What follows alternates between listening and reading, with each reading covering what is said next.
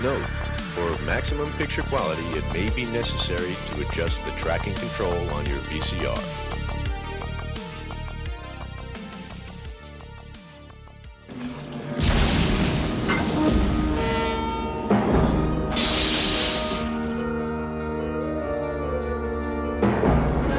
Hello kiddies, boils and ghouls. You know, after a long day I like to take a tip from my friend Elmar. Take a long bath, meet a friend for a meal. Be careful not to get too attached. You never know who is going to be on the menu. Tonight's putrid picture concerns a man in love who is so concerned with trying to find his next high, he may just lose his mind. That is, if he can't find someone else's. We call this two-header brain damage. Quiet on the set. Deathly quiet. Welcome to A Just Ghoul Terror, a spookcast where we're on a scary adventure to watch horror movies the whole of Spooktober, the scariest month of the year. I am Boxing Hell Liam, Dead Laney, and with me is my assistant. Hello, I'm Olvera. I was going to go with Jones O'Lantern. Oh, that's better. That's better than what I came up with. Welcome to the Halloween special. I've actually been watching a lot of Elvira stuff because obviously she's. Have you? Yeah, well, she's released a book, hasn't she? And yeah, I love Elvira. She's wicked. They've uploaded. There's loads of her like specials and shows on Amazon Prime, so I've just been watching that because I think that cool. She always like covered like public domain films, didn't she, and stuff like that. So yeah, like there's like Night of the Living Dead and stuff like that's on there and stuff, and you get to watch it with her kind of, it's a bit MST3K or whatever, kind of chatting a bit over it. Okay. There's like little bits in between, like of a little storyline of her kind of doing something. I don't think I've ever seen her like actual show. I know like her just because her image, Yeah. more than anything else. But I don't. I mean, let's put it out there. It. She still looks great to this day. I bet she does. She's in her 70s. Did we meet her? She looks amazing. No, Is there a chance we met her? No, we met like an English equivalent at a Comic Con like about 20 years ago or whatever, and she had a very similar name, but it was Eleni or I don't know, something like that. But she was like, I think if I'm correct, she was in a film called Razorblade Smile, which I think had music from Cradle of Filth. Wow. And I've forgotten the director. He did some stuff on ABCs of Death. Did you see those? I did see those, yeah. Yeah, and he definitely did. I mean, what's Razorblade Smile? Jake West is the director of that. That's it, yeah. So and the lead was Eileen Daly? That's her, yeah. We met her at a Comic-Con, yeah. And I think we got her autograph and we're like, who are you? Who are you? We got it anyway. I can't quite believe you can remember that so well. Yeah, I do. Because I remember the guy opposite drew us some Batman pictures as well. He worked on Batman. It wasn't Dave Taylor. He worked for Batman. Yeah, he did another one. I think he did Judge Dredd and stuff like that and The Crow. Oh, nice. I've got a really stupid memory. I can't remember anything important, but like just stupid things like that I can remember. That's fine. Speaking of Batman, though, guess what happened this week, Ollie? Oh, that famous meme of Randy Marsh from South Park when he's sitting on the chair. Yes. After he's climaxed. That was me on Saturday. Was it really Saturday? Was it that long ago? I think it was. Now, the DC fandom. Right, yeah. So you could probably say that the trailer's a bit edgelordy because it's kind of a bit. I actually kind of agree. Yeah, and I'm normally against that kind of thing because I'd also say that Zack Snyder's films are in that vein as well. Yeah, but sure. I can't explain it, but I love the look of this film. It looks kind of like a mix between, like, say, Nolan's Grounded, but then also the fantastical elements of like the Burton one's kind of in a really cool mix. And I just think it looks really cool and it's like quite unique, like compared to like what Marvel's delivering. No, not to diss on them too much, but like everything they do looks very similar and stuff. This just feels very different and very visceral. I liked using Liverpool actually. Like I could spot Yeah. like Liverpool architecture in it, And Glasgow, isn't it? It's all Glasgow, in yeah. Britain, which is cool. I did like that. I thought that was a good look for Yeah. what I think Batman lives in, kind of thing. I don't know. I said my takeaway of this film is it looks very much like Batman. I'm not sure like anything else. I think Colin Farrell looks like he's having a fucking ball. That seems quite fun. I mean, you could probably look at that and show it to anyone, and they wouldn't know who it was. I mean, obviously Yeah, they'd know yeah, it'd be the Penguin, but like they wouldn't know what actor was underneath No. the makeup. Like if He you look seems to be at having the a good time. Penguin, Danny DeVito Penguin, everyone was like, "Yeah, it's Danny DeVito. You haven't done anything to him." But like, It looks fun. Yeah. I want it to be good. I want it, that at the end of the day, I just want it to be good. So well, yeah, it I was- mean, like I consider us very lucky that we got the Nolan trilogy. I know some people are mixed on the third one. I'm a person that's warmed to that a lot more over the years, but it still doesn't have enough Batman in a Batman film for my liking. sure. I think I once, because I'm that sad, I kind of counted roughly how many minutes he's in costume in that film, and it's something like 18 minutes in like a 3-hour movie, which is Sure. And apparently in this film he's in the suit more than he's like in Bruce Wayne attire. Okay. Because it's a guy that's he's so obsessed with being Batman that he's... I mean, this is all rumour, I don't know if this is true. Yeah. And then there's also talk that there's another villain in it that's like that we don't even know who's in it. Like a bigger kind of threat that's hidden in there. A lot of the rumours are that they're adapting Hush, isn't it? Like that. Oh, is keeps it on coming out. Hush? Yeah. See, that I keeps heard com- it. I heard it was Court of Owls. Okay, that'd be fun. Which, yeah, because Hush, I don't know. Did you see the animated Hush? No, I did not. The last time I engaged with Hush was the comics. Like that's Yeah. like, which I mean- must be about 20 years old or something now. Something ridiculous. Well, yeah, it's probably when we properly got back into comics around that time, I reckon. And I don't think that story's... I don't think it was that good to begin with. It was just Jim Lee's artwork at the time. Everyone was like... I liked it. It doesn't mean it's the best story ever, but I like a Batman story with a mystery, and that had a nice kind of mystery box element to it, and it had a bit like I think it brought people back to Batman loads because it had a bit of what do I call, like, it kind of went through the cast of characters. It kind of reintroduced you to all the kind of villains again. It was, a big nice resetting point for Batman, and I think it did that really well. So Well, every I've got issue, like fun the cover covers. was, you either had, you had all the Rose Gary on each cover, didn't you? So Yeah. like, you had him strangling Joker, then there's another one with Poison Ivy, like, got him like all Poison Ivy, wrapped up in- Clayface, and like Even Superman, yeah. I think I think it did a really good job of just centering Batman again after the kind of the 90s, like No Man's Land and all that stuff. Yeah. But But I was saying, the Nolan trilogy I thought was great. And then we got the Zack Snyder films, which, didn't quite nail Batman, in my opinion. Like I said, I kind of enjoyed Justice League, the new version to a Same. point. But it doesn't his feel like Ben Affleck's been Batman for like, I don't know how many fucking years it's been. Like Well, he got cast in 2013 or 13, something. was it? Yeah. I was going to Yeah, say it's 8 been that years. long. So. And, he keeps saying I'm not doing it, but yet we know he's in The Flash Yeah. as Batman. What did you think of that trailer, by the way, seeing as we're talking trailers? I didn't think much of the Flash one. I've got big issues with the Flash anyway. Like, I was talking to a friend about this the other day. It's like, I hate what they did to Wally West so much, and I hate how I hate how any depiction of Barry post like Flashpoint is just like Wally West basically.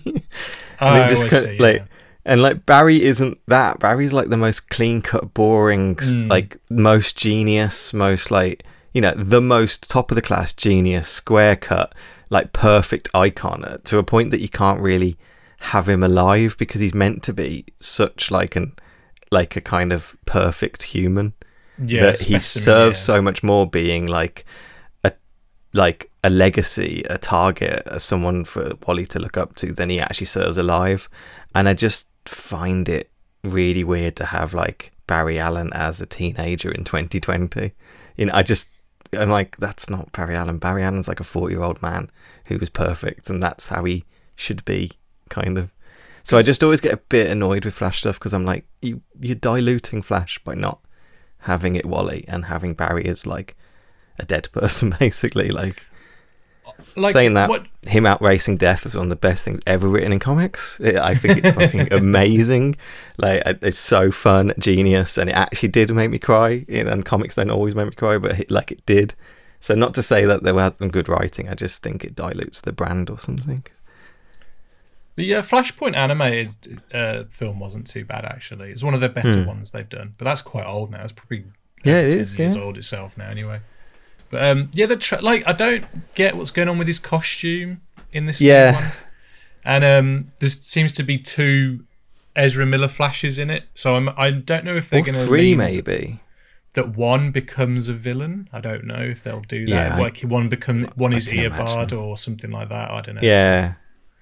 I can imagine want to be a Zoom or Reverse Flash or something. Yeah. I don't know. I hope it's, again, like, I fucking love the Flash. Like, I do. Yeah. I just want it to be good. Make Flash films and make them good. Like, you should be on your 5th Flash film now. Like, it's fucking ridiculous. Well, like, I can't believe it's just been in this kind of stasis for fucking decades. Well, I didn't think he was that bad in the newer version of Justice League, going back to that. But again, like you said, he's not Barry. He doesn't come across as like Barry to me anyway. But no, not to me either. No, it's just weird to me. It's like, when you watch The Green Lantern with Hal Jordan as Ryan Reynolds, you're like, you're not Hal Jordan. Yeah. What? You're just Ryan Reynolds. And I just think about this when I watch like Ezra Miller. I'm like, you're not Barry Allen. You're just like a Flash. Like, but I don't know. I think that's my nerdiest complaint about comics, is that, because I'm just really passionate about those Flash comics. So. What the trailers have been, I know. Well, there was a brief cut of Shazam, wasn't there? Black Adam. Oh yeah, that one looks pretty good, Shazam. Well, I really like the last one. Well, no, sorry, there's 2, isn't there? There's the Shazam sequel with Helen Mirren and Lucy Liu, which I think looks awesome. I'm down for that. Yeah. But like I said, like, I loved the first Shazam. It was a nice. It was great. Fresh air. Yeah. It's a shame. I hope Mr. Mind's in it, or Dr. What's Me his too. Mr. Mind. I hope Mr. fucking Mind's in it. God. So that was a nice. I want to see Mr. Minds on the big screen so badly. But it looks like they've definitely injected more money into this one, because everything looks a lot bigger than the first one. Because the first one was quite contained, wasn't it? Yeah, she does. And then there was the Black Adam teaser, which I'm not sold on. Oh yeah, you did actually see a sequence, didn't you, where he kind of like him kind of waking up or engaging. something. Yeah, it didn't. I don't know. His costume looks weird. I don't know if I can't get past The Rock being The Rock. I don't know. No. Do you know what I mean? Honestly, maybe 20 years ago, 15 years ago, I think I would have been up for it. But now, I don't think Rock can get past being The Rock. He doesn't do any character that's complicated or villainous or anything. Like, he just plays everything like The Rock, really. And then Black Adam is a very, very good, very complicated character. Complex character, yeah. And a really good character. Like, when you talk about like really well written and strong like comic book characters, Black Adam is absolutely up there as one of the best, so you better fucking bring it, whatever you're doing. It better not just be The Rock in a black suit, And I've said this before, and this is weird, but if Black Adam was like, I don't know how to say this. Basically, it should be someone from the Middle East playing Black Adam. It should be like an Arab guy. It should be like someone from Egypt. I think it's weird to just cast a Polynesian guy, like a black Polynesian guy, because that's not the part of the world Black Adam's from. Quite strongly not from that. Like, it's very tied to his identity that he's an Arab. I just find it weird.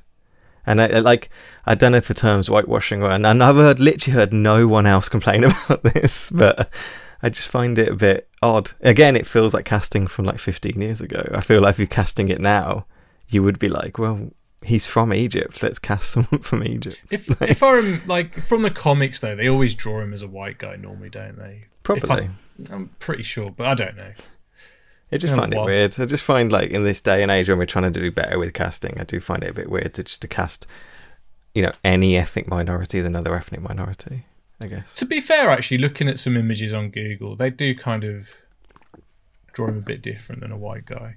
So yeah, so you're right, I think. I think if this was like, if it was a Japanese character, they wouldn't be casting just anyone. I think that's got some way that's got a bit more weight to it. We've kind of woken up a little bit more to Eastern Asian characters, but I think when we're looking at South Asian and Middle Eastern, I think we've still got a bit way to go, maybe, to actually understand that you can cast people from different places. I mean, his name's Teth Adam, isn't it? Like, he's meant to be very Egyptian, but I don't. Because I don't think people like, because Adam it sounds like just a regular dude, doesn't it? Like the name. Sure.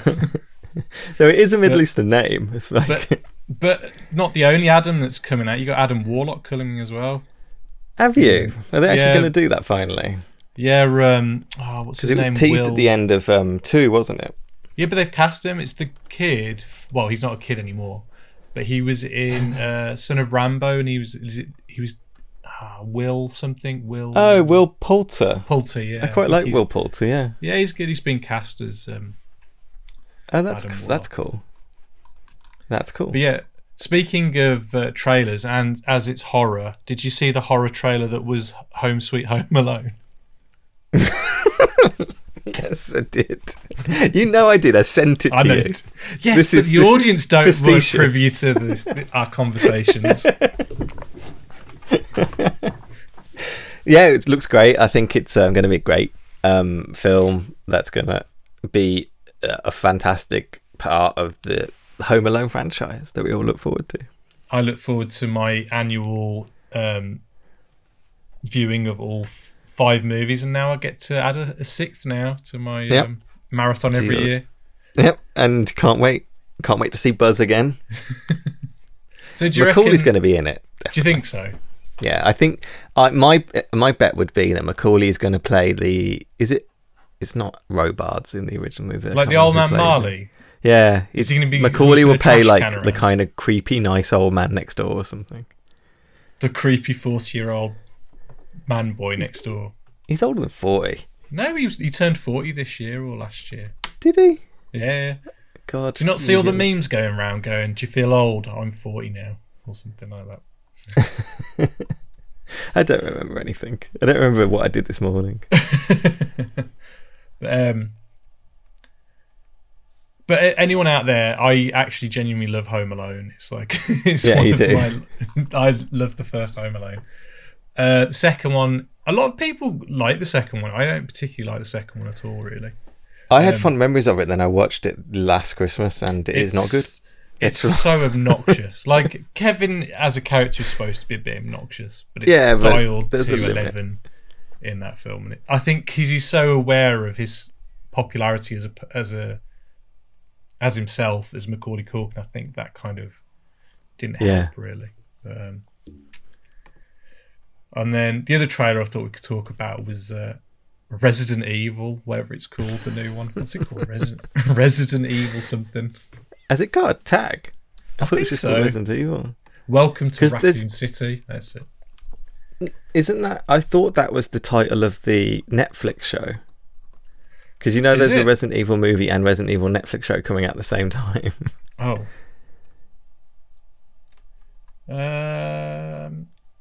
It looks like the feature film is called Welcome to Raccoon City, I think. Okay.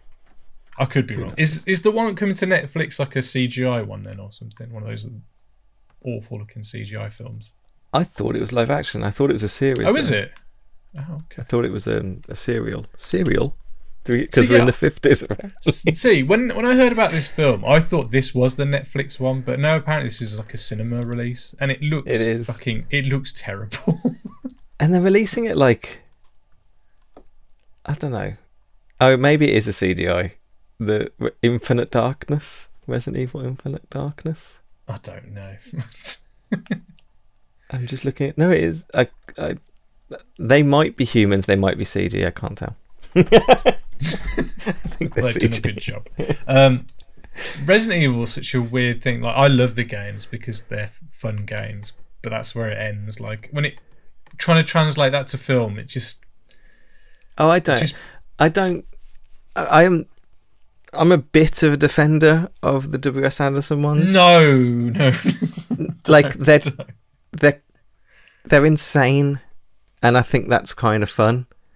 But it doesn't, like, just because they're called Resident Evil doesn't mean I have to compare it to, like, the games, basically, because they're not. They're its own thing. Well, I mean, the games are insane. The plots of those are so bonkers. Yeah, but that's the thing. I was thinking, like, everyone's like, oh, it's going to be more like the games. I'm like, I can tell you that the one thing I did not care about was the story. Yeah. It's just shooting zombies in the head is what you enjoy playing that game for. Getting scared, turning a corner, running away, going shit, and trying to find a herb and a typewriter.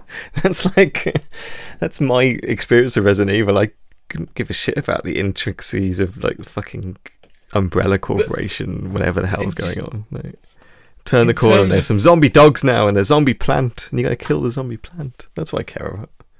But just in terms of those films, the Paul W.S. Anderson ones, I couldn't stand them. And I've seen them all. Well, no, actually, I haven't seen the last one, to be fair. But I think I've seen 1 and 8 or something. I think some of them literally just filmed in one set because the budget's that low. Like there's one where, have you seen the one where they're in like a white room and they have like a big, huge martial art fight sequence? And you can tell it's shot for 3D. That's the best thing I've ever seen on film. And the CGI and the effects are like, whoa. It's fucking amazing. Just look it up on YouTube, folks. It's incredible. It's the best. But they actually took shots directly from the video game as well for those fight scenes. Yeah. The new trailer is that just constantly like, do you remember this? Do you remember this? And it's like, you love liquors, don't you? Here's a liquor. I forgot about liquors. I forgot they were called liquors. What are the kind of gremlins called? What are they called again? When you played the second Hunters. one. Hunters. That was the first one. But there's the liquors in the second one. It's like when you walk in, you just go, you get into the police station and you get into one room and you walk past a window and like it's only a few seconds, but you see something scuttle past the window and you're like, oh, what the fuck? Oh, yeah. See, and then you turn around a corner and this fucking thing stabs you in the chest and it just goes, you died. And you're like, oh, shit. See, the problem with the video, I love video games. I play video games all the time, but like video games adaptations have a severe problem in the fact that I'm not playing the video game. Yeah. I just don't and think it really makes a difference. It really does make such a huge difference. And maybe one day they'll fucking nail it. I don't know. Maybe Chris Pratt is Mario and we're all going to celebrate it. But like, I don't know. It just seems silly to me. It just seems like trying to make money, I guess, or something. So, do you think Chris Pratt's going to do like a pizza face voice or something? Like, is he going to is he going to go, wah wah wee? Oh. He can't just be Chris Pratt. He's playing fucking Mario. He has to do Mario. We all know what Mario sounds like. But what's the point getting Chris Pratt to do that when there is a guy who does that voice and he's done it for years? He is Mario. Yeah. Literally has been forever. I think that guy has been cast in the film as he has. I think. Yeah. But that seems like a kick in the face. I bet he was like, I can imagine how sad he was when he found out that he wasn't Mario, but he was so excited. I don't think. And he was like, "Mamma mia, Mamma mia." I don't think Charles is it Martinet or Martinet? Maybe it should be Martinet, surely. I don't think he's ever been sad in his life. If you ever seen like a picture of him, he's the happiest man in the world. He does have very red, rosy cheeks, doesn't he? And every time we interview him, he just loses it. You start going, "Hi Charles, how are you?" And he's like, "Oh, pizza pie. I thought the pizza pie." And it's like, you go off. That's why they couldn't cast him for Mario. He would never stick to the script. He'd be just going. Did you ever used to watch the Mario shows when you were a kid, and it had live action actors as Mario and Luigi in between the cartoon bits? Yeah, I kind of remember them. I kind of remember them. I definitely saw some episodes of it when I was young, but I remember the cartoon better than Lou Albano. You know, because it used to be Lou as Mario in between. I don't really remember seeing that, but I remember watching the cartoon. Right. If that makes any sense. There was one episode which had, you know, Maurice LaMarche, the famous voiceover artist. He played Inspector Gadget in one of them. It was so odd. Talking of Inspector Gadget, the new Indiana Jones movie is apparently a time travel movie, which I think sounds fun. Time travel movie? So do you think they'll do some like Irishman style maybe CGI shenanigans on? I would almost put money on a CGI Sean Connery being in it. Really? Do you think they'd do that? I don't know. I think they might. I can see it. Who knows? I think it'd be shit because I think there's CGI monsters. Next topic. Well, it's weird, like bringing back characters like that who are dead. Like, have you seen the new International Ghostbusters trailer? No. And there's definitely like an actor who's playing Egon in it. Oh, and Egon's 1,000% in that movie. But I don't know if they've got an actor and they're just going to like hide his face, or if they're going to actually do some fucking bullshit. It's going to be a CGI monstrosity, isn't it? I don't know. I don't think they'd do that unless they could do it properly. I think they've got to. People will turn on them quite drastically if they mess that up, I think. So I don't think you'll actually see Egon's face as such. Oh, I bet you do. I bet you he does. I bet he's just a full ghost. No, I reckon they'll have his best friends voice. with Muncher. I reckon they'll get audio and kind of create his voice, a bit like how they they'll do that. Or definitely. like. But I don't know if you'll see his face properly. But I definitely think you will. I don't know. We'll see. He's another guy like the Mario guy. That if you ever see him like in interviews and that, he's just always got a big, huge, beaming smile on his face. Going back to Charles Martinet. Yeah. But now I'm talking about Harold Ramis. But Harold Ramis. Talking of like, because I watched Halloween Kills, and is it any good? No, it's fucking awful. It's absolutely awful. It's one of the worst films I've ever watched. Wow. It's really, really bad. It's one of the worst. I've watched all the Halloweens like this year. It's one of the worst of the Halloween films. It might be better than Resurrection, but Resurrection does have Busta Rhymes. Is that the one where it's like Big Brother or something? And he's like a TV executive. Yes. Yeah. It's and like they killed Jamie Lee Curtis in the first second of the film. Yeah, because these new ones are they act as if 2 onwards didn't happen. Is that right? No, they happen as if they only classify 1 as the. Yeah, I don't know. Yeah, so these are all sequels to the first one. To this first film, which I didn't mind the Halloween 2018. To be honest, I thought it was all right. This one is just shitty. It feels like the director doesn't want to make horror. But he must do, because he's invested enough to do a trilogy of it. He's invested enough in the iconography of the fucking Carpenter film. That's what he's invested in. That's all they're using. That's it. It's a shame because I like him as a director normally. And Michael Myers doesn't even move like Michael Myers. Michael Myers moves just like anyone in a mask. It doesn't feel like fucking Michael Myers at all.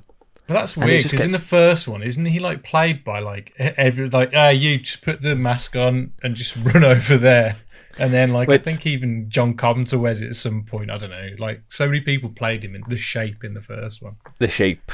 Yeah, it was normally Nick Castle though, wasn't it? Nick Castle was the guy who was actually credited as The Shape, and Nick Castle plays him in this at some key scenes, but a lot of it. Oh, really? Doesn't. Yeah, there's a big section where it's definitely Nick Castle. That's probably why he's an old man now. That's 40 odd years ago. Well, no, those scenes he's moving right. It's the scenes where it's not him. He just doesn't move like Michael Myers. He moves just like just a killer, just a standard slasher killer. It's weird to describe, but it's just the quickness of his movement, the intent of his movement. It's just very not Michael Myers, and it just feels like that. And the whole film has this stupid political commentary on mob mentality and MAGA and shit, and I hated it. I hated it so much. It's so boring. So much of the film is dedicated to stuff that's nothing to do with anything. Like, Jamie Lee Curtis is not the lead of this fucking film. It is bloody Anthony Michael Hall. Like, is he in it? Yeah, he's playing Tommy, who's the kid that Jamie Lee Curtis is babysitting in the first film. Didn't Paul Rudd play him in one of them? Fucking obsessed with the first film. Like, didn't Paul Rudd play him as well? Tommy, is Paul Rudd playing Tommy when he played Tommy in one of them in like 5 or 6. It's 6 that Paul Rudd's in. I just wasn't aware that he was playing apparently Tommy. All I knew is they wanted him back for this film, but he chose to do Ghostbusters instead. So they were going to cast him, but I can imagine. They're so fucking. It's just it's shit. But the reason I'm bringing it up is because they have bloody Loomis in it. They have they show scenes from Halloween 1 that you didn't see on screen, and they cast someone as Loomis, as Donald Pleasence. Oh no, you can't and replace they Donald Pleasence. Absolutely. It's not CGI though. It looks like it because the way it's being shot is with like a soft focus, and it looks like CGI. But it's actually physical makeup. They got like prosthetics to make someone look like Loomis, look like Donald Pleasence, and then they got his voice from a bit of an impression and probably that's some what I audio think they're somewhere. going to do with Harold Ramis. It's so fucking disrespectful and shitty. Like it's so shitty, and it's because they are trying to trick you into thinking Donald Pleasence is in this fucking film. He looks like him, he sounds like him. It's like Back to the Future 2.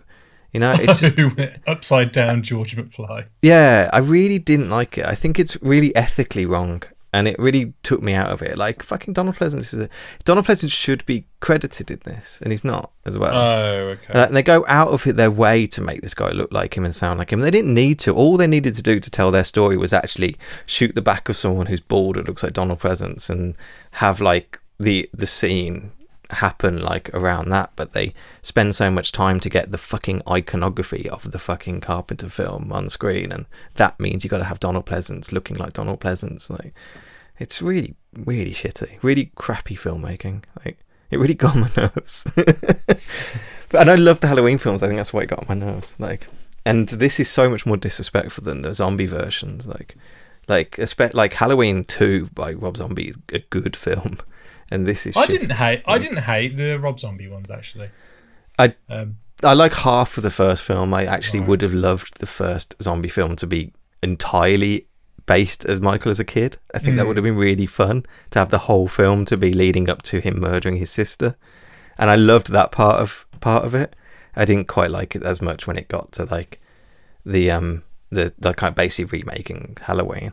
But Halloween 2 is a fucking thing of its own. Rob Zombie did whatever he wanted to. He wasn't beholden to like some boring iconography from 30 years ago. And it's a really fun film that actually has something to say as well. Like, this is being like, I'm political, look at all my political things. And the Rob Zombie film's political in its own way, but it's not fucking wearing it like a big fucking thing on its sleeve. Like, speaking of Zombie, did you see Zombie's picture of his new Munsters? I did, yeah. It looks fucking weird. And of Who course knows he cast his wife. Say it again. Of course he cast his wife as... Oh yeah, of course. I find it so funny that her surname's Zombie. Sherry Moon Zombie. Sherry Moon Zombie. I look forward to that. Whatever Rob Zombie does, it's a Rob Zombie film, you know? Like, it's very much... Yeah, he takes notes from other people. I hope he's got a bit of money behind this, though, because his last couple of films, like, you know, the Three from Hell and stuff like that, they've all felt very cheap. I mean, to be fair, like, his films probably should feel cheap because they're meant to be kind of... Yeah, they are. Yeah. But, like, I think the Munsters, you need a little bit of money behind it because you're going to get, like... compared to, like, I don't know, you're going to draw comparisons. Like, yeah, sure. Yeah, I get you. I hope it's fun. But yeah, I used to love the Munsters when I was a kid. Me too. I used to watch it quite a bit. Yeah. I used to watch it much more than Addams Family, I have to say. Have you watched anything else? I've watched loads of stuff, but we have been recording for like 40 minutes. I just thought I'll quickly mention just 2 things I watched. Okay. I finally watched Green Knight. Okay, yeah, cool. Which I thought was... think if I watch it again, it will rise to great category. But at the moment, it's at the very, very, very, very, very, very, very good category. Sure. But I just think because I wasn't quite prepared of what the film was going to be. But I think now I know what it is. I think if I watch it again, I'll really jive with it. And, I think it plays better in the cinema. If I'm honest. I wish I saw it in the cinema, to be honest. But I mean, it's just some of the it uses a lot of light. There's not a great deal of special effects in it, but I think the lighting is fantastic, and it just shows what an effect lighting can be as well. Yeah, and that's true. Yeah, and that's all it is. There's some great shots as well. There's a lot of shots where the camera kind of goes around in a 360 arcing motion. I'm assuming that's to kind of reference the round table and stuff like that. It's got a fox character companion, which I'm always down for that. I love the fox a lot. And for a CG character, it's pretty good, I think. Yeah, definitely. And I kind of like how it treats kind of like the mythological stuff in it. It's kind of, is it a bit hallucinogenic kind of thing, or is it really there? It's a bit kind of wishy-washy. But the actual Green Knight is great as well. The way they he's like a practical, physical character. Character. He's not a CGI or anything like that, and he's. I like how it's like a fable, and it knows it's a fable. Like, it's not trying to tell you like the story of the Green Knight, the real story. This is the real King Arthur bullshit. I like how it's a fable and it's telling itself as a fable. And I think that's really cool, and people should just do that more, telling medieval stuff, because that's what the stories are. No one ever told a story about medieval times and pretended it was real. Back then. It was all they all know they were telling fables to each other. But Dev Patel was great as well. Thought he was really good. And it's got the kid in it who, the Irish lad who's in Dunkirk and that. He's perfect for that kind of film. Like, you know what I mean. And I think he's actually in the Batman as well. I think he's going to be everyone's favorite superhero this summer, isn't he? Playing Pingo. What? He's in Eternals, isn't he? What the fuck are the Eternals characters called? I think he's called Pingo. I'm going to call him Pingo. He's not Kingo. Kingo is my favourite. Can't even find it. Droog. Everyone likes Droog. Droog's everyone's favourite superhero. All the kids will be getting Droog t-shirts this summer. It's out in like a week. It's like November. Are you looking forward to that, or? No, I don't give a shit. I hope. I really don't. I don't know why. I've never cared less about a Marvel film, I have to say. But what's his name? Barry Keoghan or Keoghan? Keoghan. He's in the Batman. I don't know. So we've got him to look forward to in that. I also watched a TV series called Midnight Mass. I watched Midnight Mass as well. Did you like it? Yeah, I did. Yeah. I thought it was actually really quite good, to be honest. Yeah, I liked it. I liked it more than his other two shows, I have to say. Okay. Yeah, I think I did too. I have issues with it, and because I have issues watching TV. That's my own issue with it. I can't believe it took like 2 hours to get into like the story. Well, it took 3 or 4 episodes to even find out what the thing, without spoiling it, the thing is. Yeah, don't spoil it. Main thing. Yeah. But the only thing I'll say is that like it literally for the first 3 episodes, me and my housemate kept on going like, "Why are they in makeup?" And we're like, I don't know, why are they all in makeup? Is everyone in old people makeup? Why are all of them in old people makeup? Well, and that was literally the first like 4 episodes or something. I think is it mainly the mother with dementia? I think it's mainly that one. I was like, there's something off about this character, and I kept looking at it. I was like, she was the one most noticeable, but definitely the parents were as well, and like the priest. What do you mean, Henry Thomas and that? Yeah. They definitely put a bit of aging makeup on, but I don't think they were playing too much older than what they are. But it was really distracting, and obviously then it becomes a plot point, but it was very distracting to us. Like, well, when you find out that the elderly mother with dementia is actually played by a 28-year-old actress, you're like, oh, okay. Like, it was the hands. Like, she had crinkly face and her hands were just, like, young. Do you know what it reminded me of? It reminded me of Edward Scissorhands when Winona Ryder plays the elderly version of herself telling the story of it. Yeah. Yeah, it's the same. And they talk of me like... Good impression.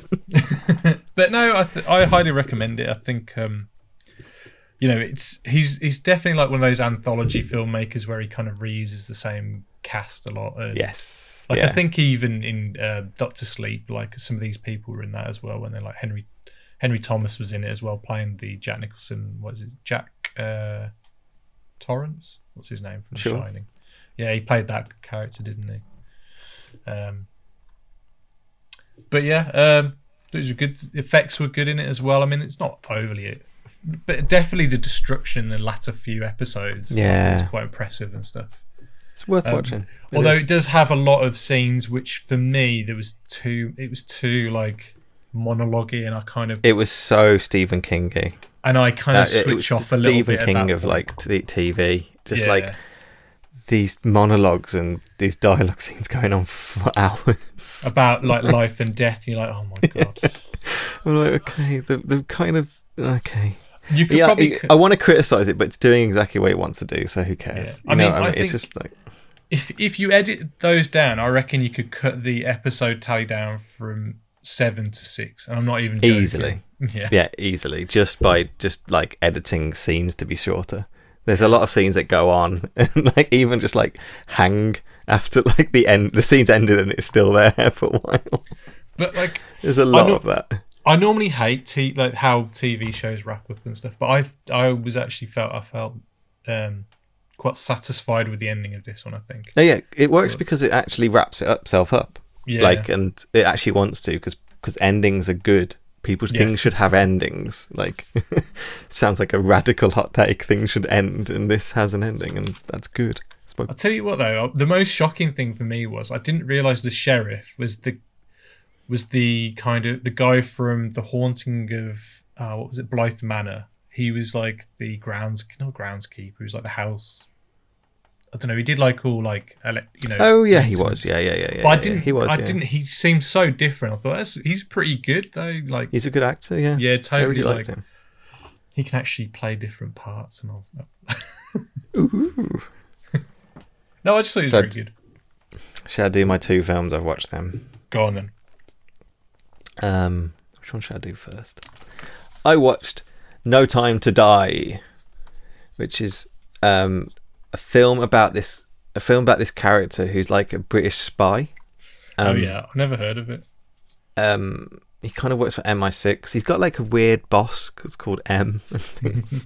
I don't know what this bit is. It's good. It is good. I hated Spectre and I liked this. My problem with Bond is like I'm kind of done with it being an ongoing story. I hope next time they shy away from that a little more, because like I was watching this and they name characters from films from like 12 years ago. I have no fucking clue. Yeah, like Casino Royale was 12 years ago, or even longer now, wasn't it? Yeah. And there's I didn't actually, remember. Sorry? It's like 15 years, isn't it? 15 years ago, yeah. I didn't remember that Leah Seydoux.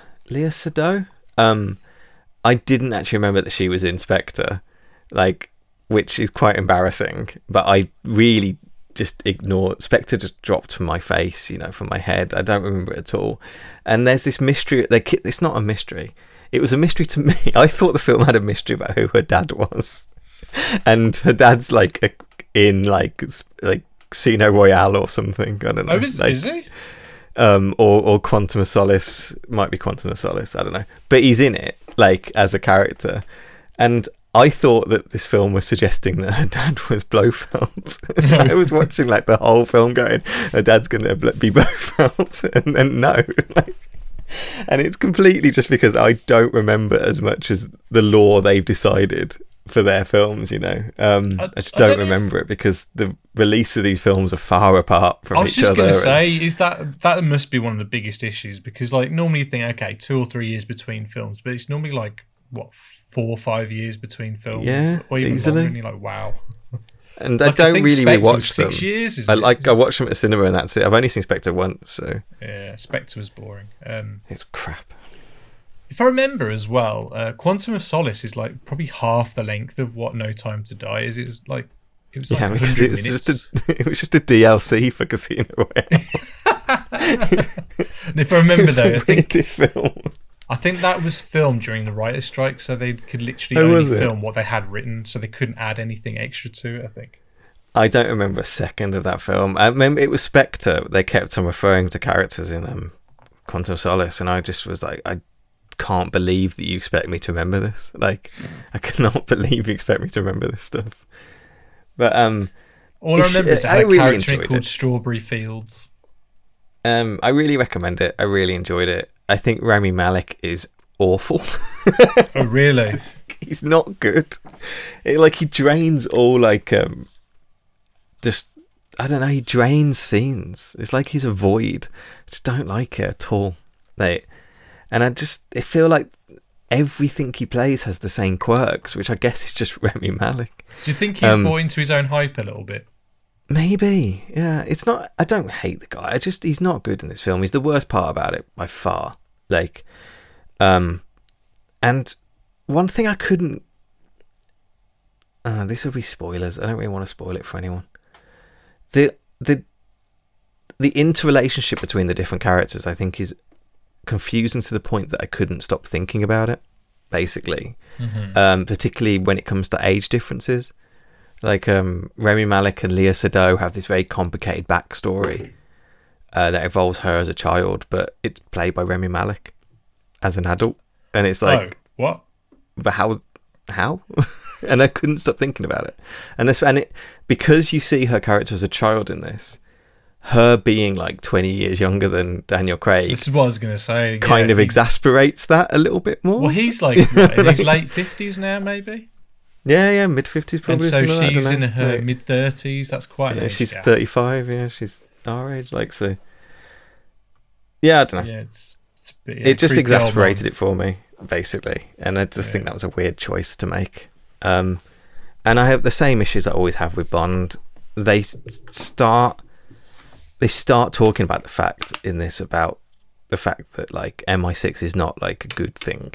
And then they just drop it at some point, and it's all British imperialism and yay, and and I'll have to call the Prime Minister and stuff. And I think like when you're watching it in the 60s, and I have to call the Prime Minister sounds really like important.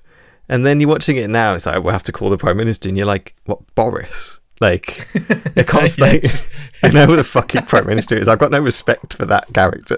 Do you think Boris is the Prime Minister within the world of Bond? Well, they don't mention any other name, so I have to presume that it is.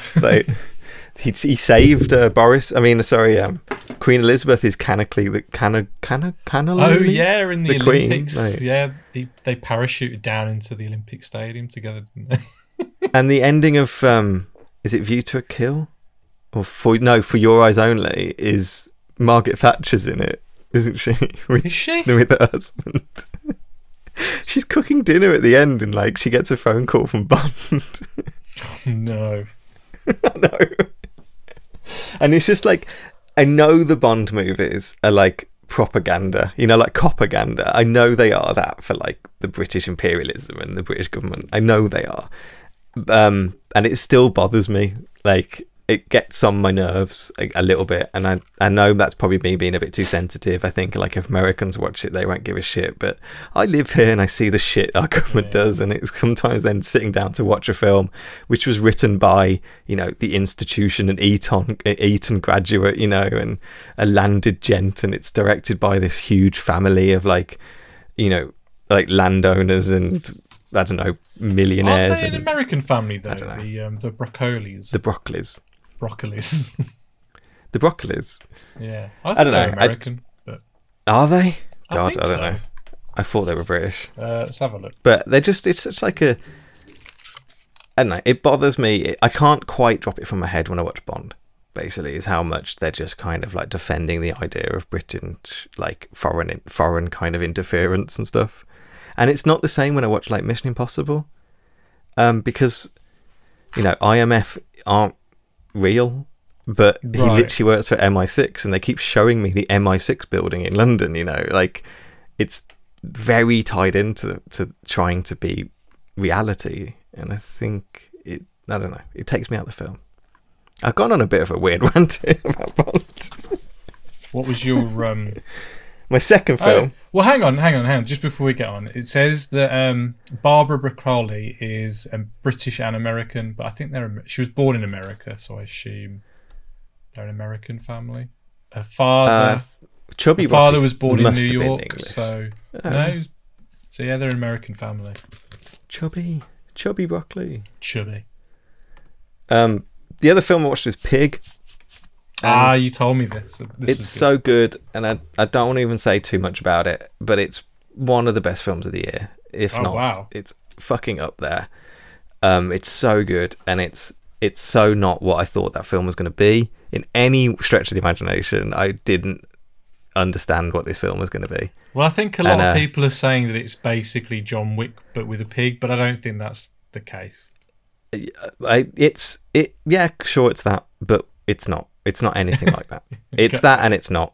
Like it's a revenge picture, but it's completely does something different with that genre, in a way that I've never seen anyone do that before. And it broke me. It touched me absolutely to my core. A lot of that is a lot of this works because Nicolas Cage is wonderful. Just like he's one of the best performances he's done. He has a few monologues in this film that work because he's invested in it, and that's what makes the film work. Because it's asking you to really go with the plot at some points, you know. And if you didn't have someone like Nick Cage in the center of that, like centering that film, I think you'd have trouble going for it. And yeah, it really, really works. I was absolutely shocked by it and absolutely blown away by it. I couldn't recommend it more. I've got images of the film now, though, that Nick Cage is the one that's kidnapped, and it's the pig that's going to save him. And the pig is very cute, and it's got a little snuffly nose and a little beard, and that's very important. Yeah, but what you don't know is, though, he's skilled in gun Carter and all that kind of shit, though. It's so good. I know people kept on telling me it's so good, and I was like, yeah, I'll get around to it. And when I did, I was just like, wow, that is so good. I can't say much more. I don't want to spoil anything about it because I knew nothing about this film apart from it was about Nick Cage's pig. Like, that's all I really knew. And the John Wick kind of. Is it like comparison. a truffle pig or anything like that, or is it? Yeah, it's his truffle pig. Yeah, he's a truffle hunter. It's wonderful. I think you will love it as well because you are a fellow Nick Cage fan. So. Well, yeah, we're not one of those people who laugh at Nick Cage. Like we're pro Nick Cage.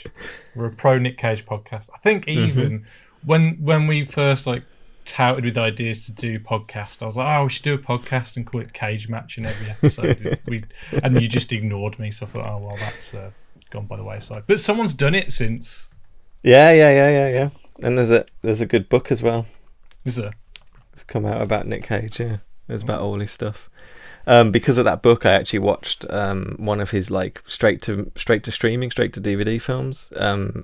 And I had such a good time with it. I thought it was really fun. And Which one was I've never heard anyone. Oh, do you mean this about one? The Trust. Oh, The Trust. Yeah, so it's him and Elijah Wood. Oh, it was a couple of years ago, isn't it? I think. Yeah, a few years ago, about 2016 or something like that. It's a great heist movie, and Nick Cage is wonderful in it, and it's got loads of twists and turns that I loved, and I had such a fun time with it. I can't imagine people watching that and being negative towards it. A really properly mid-range, thriller that I wish people were doing more of, frankly. If you watch a Nick Cage straight to DVD film, you're gonna get a lot more out of it than say a straight to DVD Bruce Willis movie or something. Oh, yeah. He's actually gonna put effort and care into it, because probably these straight to DVD movies that Nick Cage do are probably they're more indie films, probably. I assume. Yeah. I don't want to. Not all of them. There's some bad ones, but I don't know. Just... I think the only thing I've ever heard about Nick Cage is that he's committed when he takes a role and he prepares for it. Yeah. He knows the character. He knows what he's trying to do. He knows how much he's doing, and he knows the script. And it's not like Bruce Willis, who helicopters in and on a close up says all his lines and then helicopters out again. I kind of picture he's still got the wire attached to him. They just frame it out of shot, and then as soon as he said his line, he's winched away. He's winched up to the helicopter and flies up again. Like, that's not Nick Cage you're getting. When you get Nick Cage, you're getting him on your film. And I think that's so important for like these like budding directors and people who are making cheaper movies and trying to make stuff. Like I think that's wonderful that we have someone like Nick Cage who would do that. Well, we can joke all about his financial issues or whatever, but I don't think it's relevant. Well, that's got nothing to do with his acting, has it? No, but I don't think it does at all. Like, I can imagine if you're on set with Nick Cage and another actor, when it comes to your close-ups, I can imagine he's there still feeding the lines, I assume. Because that still adds to the point. You've got to react to his performance, whereas imagine, like... Sorry, Bruce, we're going to go back to you. But Bruce when it's your close-up, I'm sorry, you're not getting Bruce Willis to feed you the dialogue. No, no chance. You're not going to get that same kind of level of performance where each person's like lifting each other up and helping each other. You're not going to get that unless you're Wes Anderson or Rian Johnson directing Bruce Willis. Yeah. All right, like one of the few people he'll give any kind of shit for. I do think with Bruce Willis, you've just got to prove your worth to him, and once you've proven that, then he's probably on your side. I think that's probably the case maybe 5 years ago, but I don't think he tries in anything. I'll be interested. I've just done a title sequence for a Bruce Willis film, so I'm interested to actually see if it's any good. Well, guys, why are we sitting here shitting on Bruce Willis if you've just done work for him? I haven't worked for Bruce Willis. Kinda. Not really. Look, we've been recording for like 4 hours. That's fine. All right, then. What are we talking about today, then, Liam? Like, because it's as I introduced about 3 hours ago. It's you. I thought that was someone else. Say it again. That was the Crypt Keeper, wasn't it? That wasn't. Oh yeah, as our special guest introduced 3 hours ago, Mr. Crypt, Mr. Seakeeper. It's our Halloween special because it's October, and that's the month where the ghouls and goblins come out and make movies that are scary and something. Anyway, we're doing 80s films. We're doing a nice 80s exploitation horror film called Brain Damage. It's funny. One night you go to bed, and when you wake up, everything is different.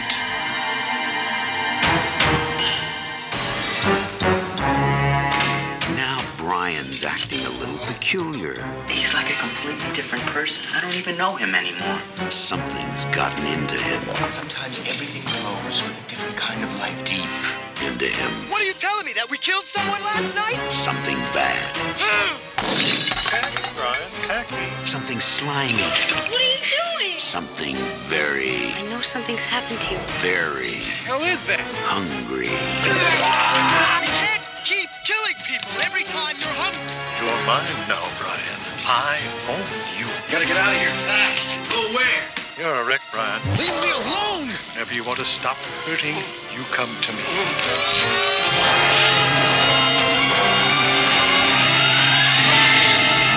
Brain damage. It will turn you inside out. Can you do an impression of Elmer? Oh, I was trying to think of who he sounds like. He sounds almost a bit like. Is it John Austin? The one who he plays Gomez in the original Addams Family TV series. He's just kind of got one of those classical horror kind of voices. I think he sounds like the guy in Monster Mash. Yeah. He's just got that typical, like 50s horror kind of ghoulish voice. Which is because that's who he was, wasn't it? Frank, was that his name? Have we started? Yeah, apparently. Apparently so. I forgot. I'm just talking. John Zacherle? Is that his name? Yeah, that's it. Yeah, he wasn't he wasn't credited on the film because it was like, obviously he was in a guild or whatever, like the what's the Film Actors Guild or the Voice Actors Guild or whatever. And basically they couldn't even announce for like many a year that he was even in the film. Really? Yeah, otherwise they would have got fined and he would have got fined. So. Oh, no way. So his name was kept out of it for ages. But apparently he loved doing it though. I can imagine, because he was like, you were talking about earlier about kind of like Vampira and Elvira and stuff like that. He was that kind of person, wasn't he, on TV? He would have his own like spooky horror TV show where he popped up to introduce the spooky film of the week or something. I mean, if you look at a picture for him, you'll have seen his image before. He almost looks a bit like, who's that zombie in Day of the Dead? Is it Bub or whatever? He looks kind of almost like that, kind of Bob. like a proper. Isn't it Bob? Is it Bob? Yeah. He does kind of, yeah. Just he does. That typical dark, sunken eyes, kind of. Yeah. And he's kind of made up to be a bit like it is like a zombie or something, isn't it? Like a corpse or something. It's hard to tell. It's just generally spooky. So yeah, the guy that we're talking about, this actor, he's called, what is it, John Zacher? We're terrible. I think it's Zach Early. Zach Early. I should look that up. John Zach Early, and he is the voice of a animatronic character in Brain Dead called Elmer.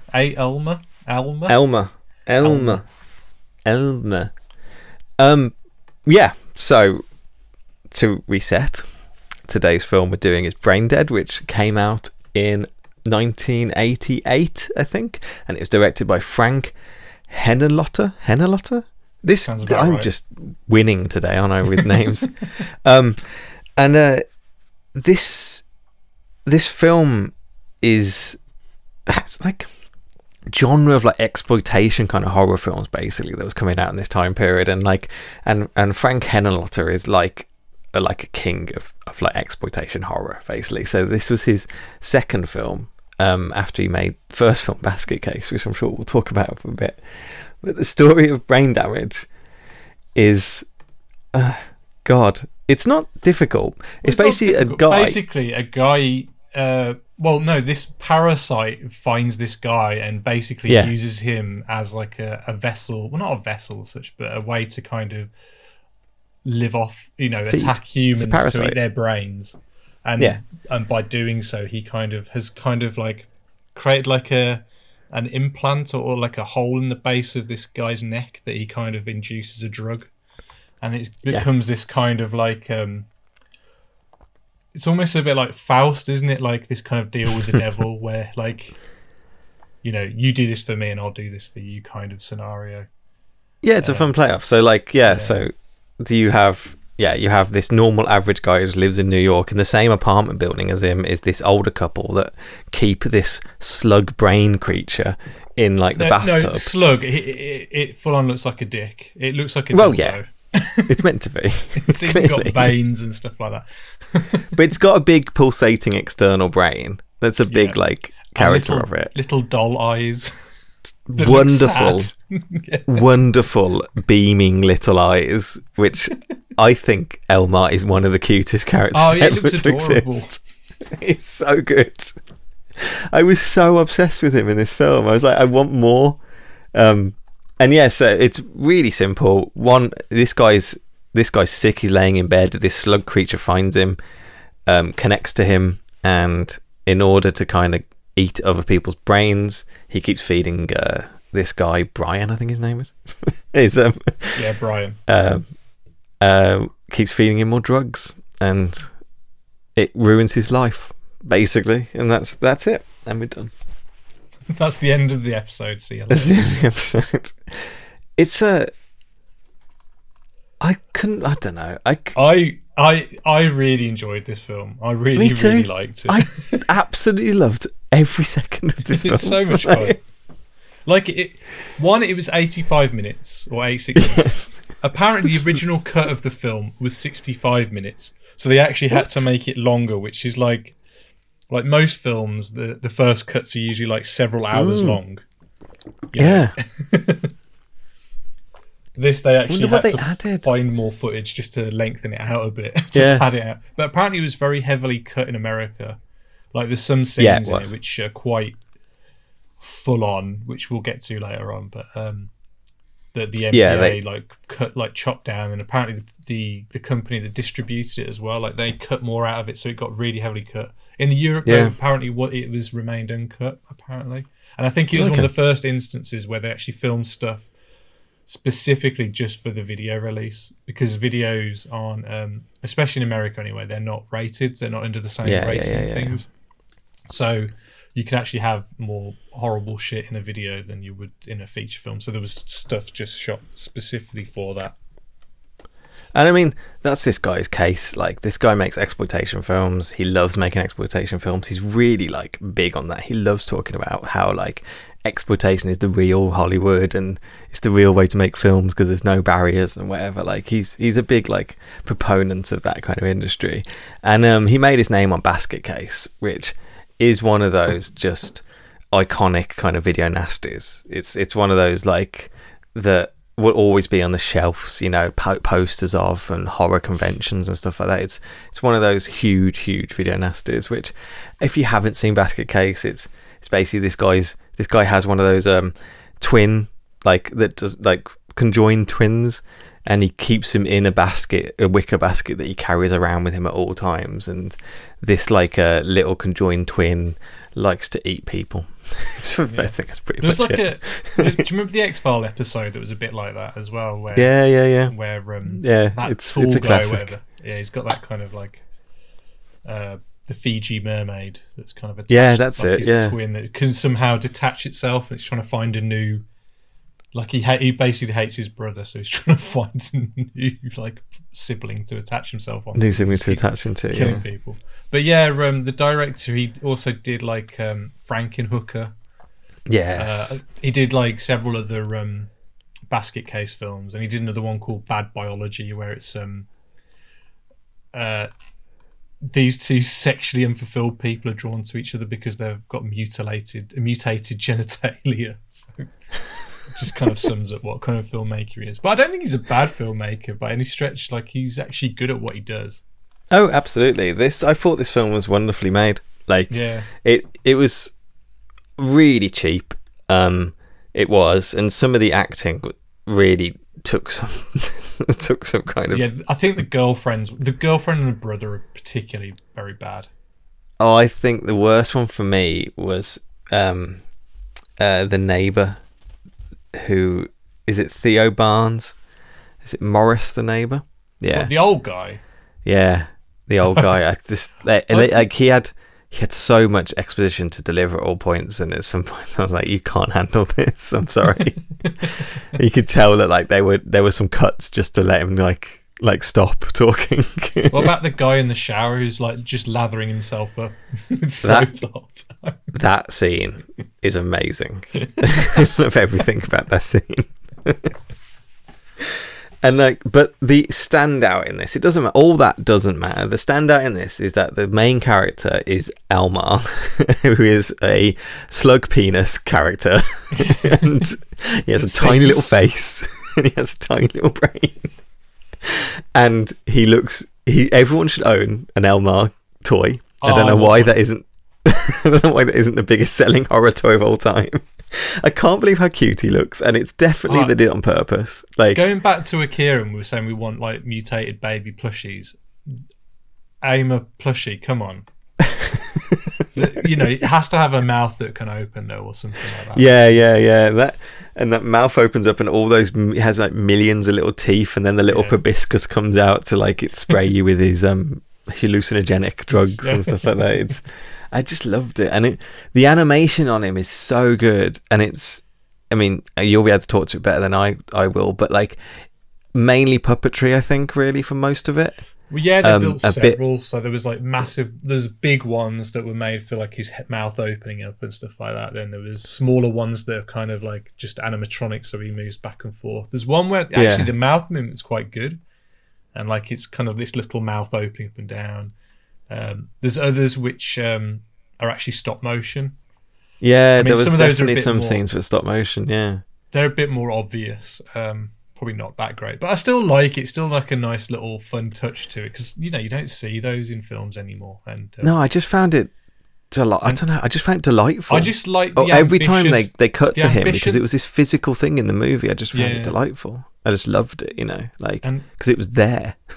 I like it when filmmakers they've probably got aspirations to make a film that's bigger or should be more expensive, but they do their best to do everything that's on the page to please the director or whatever.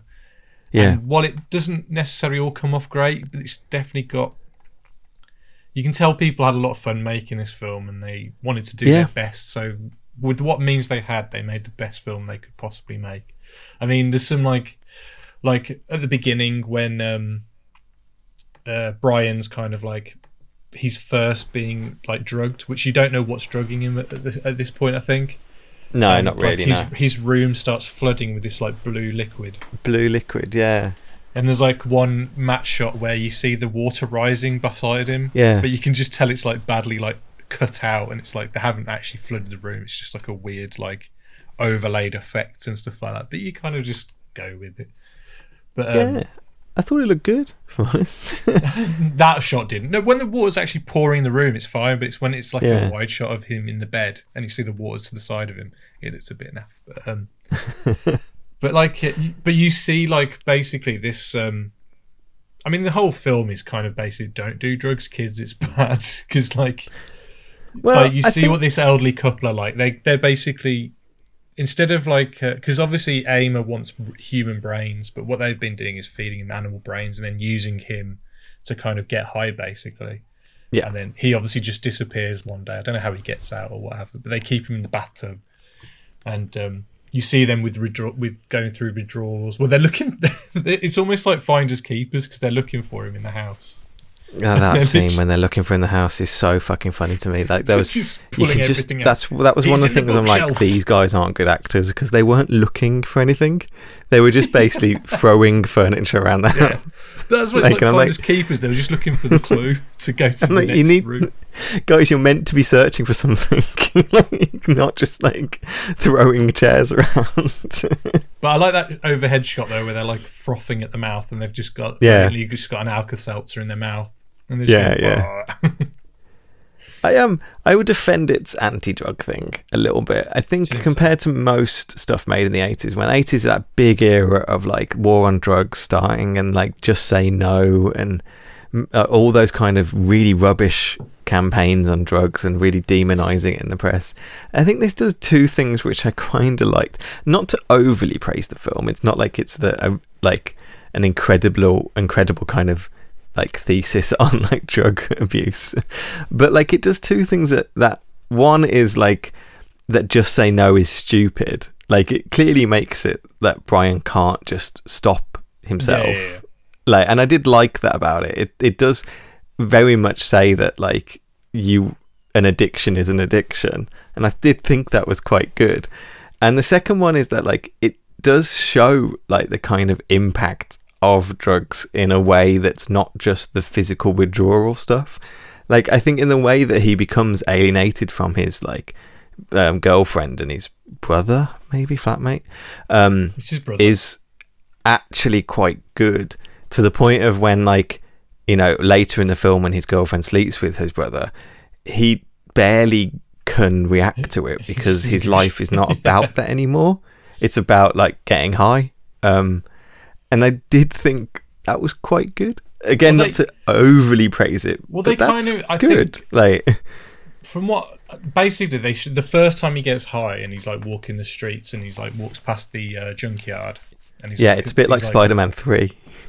yeah, but he's like attracted by the bright lights that he sees like shining off these cars and stuff. Like that's the first time he's ever tried the drug. It's like, you know, you first try Coke or whatever. It's like probably the best time you'll ever try it. And then every time you're trying to, after that is like you're trying to recapture that first. Trying to top up. But you can't. Do you know what I mean? And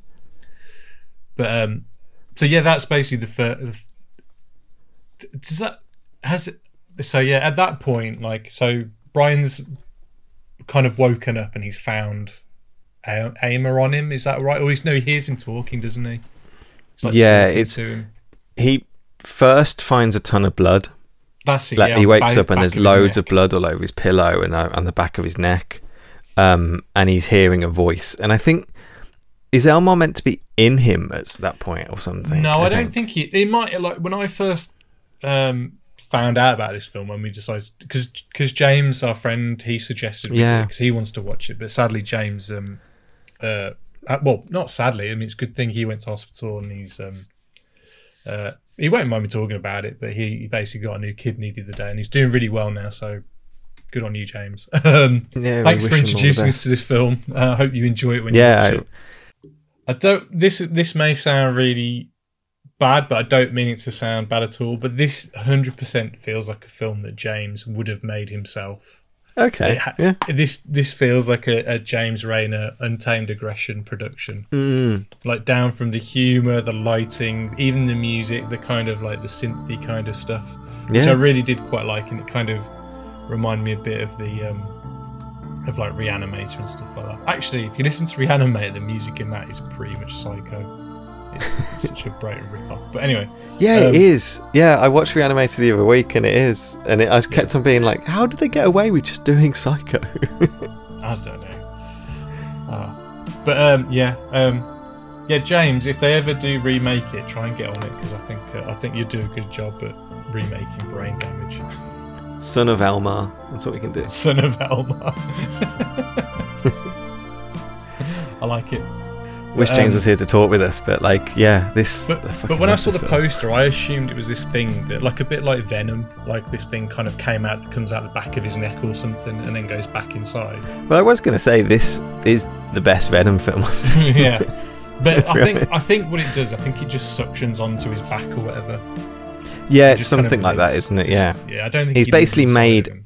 He's attached him because there's that hole in the back of his neck. That's the way he gets the drugs, and he's somehow kind of burrowed his way in, or made that kind of little hole at that point, and he just wakes up covered in blood, and then he wakes up, he kind of starts having like epileptic like flashes, and he gets really weak and he falls back asleep, and then when he wakes up again, all the blood is dried, and his torso starts like morphing and moving and stuff, and then a tentacle appears like at the base of his neck, really. And then a tiny little weird exposed brain then goes, hi.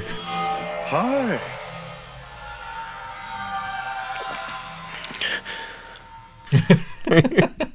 Hi. It's the most perfect voice you want from this. It's so good. If you'd asked me, like, if you told me to do like 20 guesses of what his voice is going to sound like, I probably wouldn't have got there.